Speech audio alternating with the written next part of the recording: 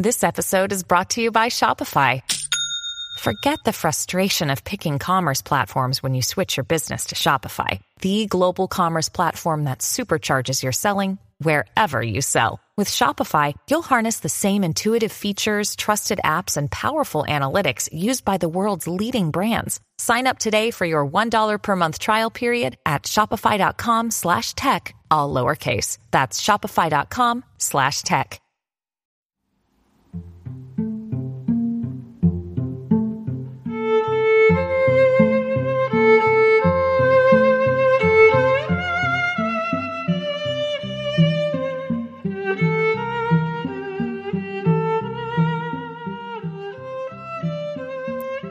Hello, sweet one.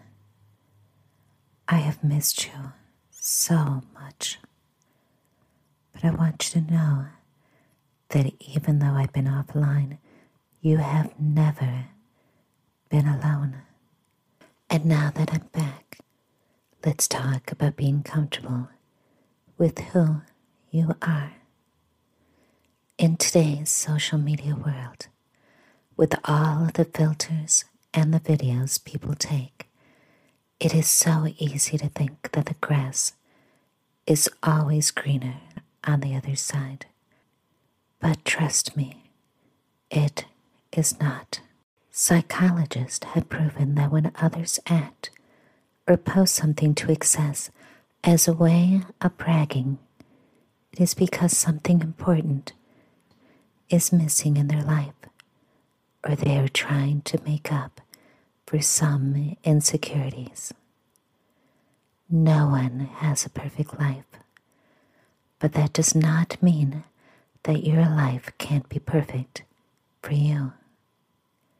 And it starts with being happy with who you are. Each one of us is uniquely wonderful.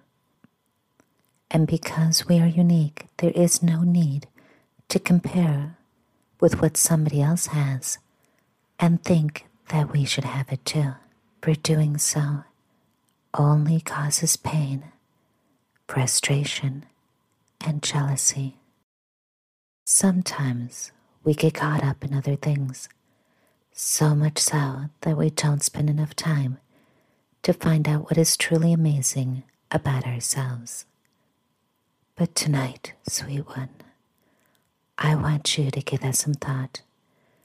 And in the morning, I want you to wake refreshed and realizing what a blessing you are.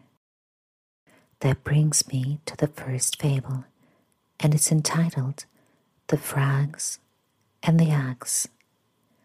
And in the story, the frog realizes what happens when you strive to be something you are not. I do hope you like it.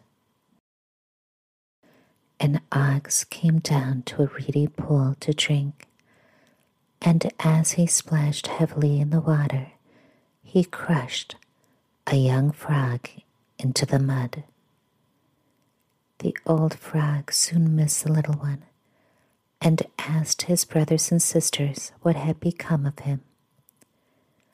A great, big monster, said one of them, stepped on her little brother with one of his huge feet.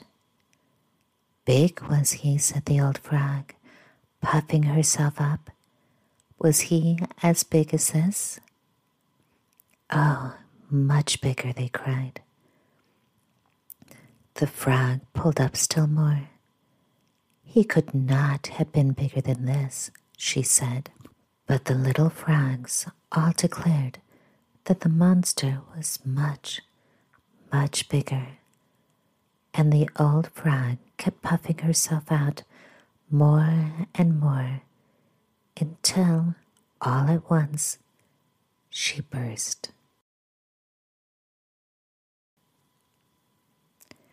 And that, my sweet one, should be a lesson for all of us. Be happy for who we are. Never try to be something we're not. I do hope you like the story.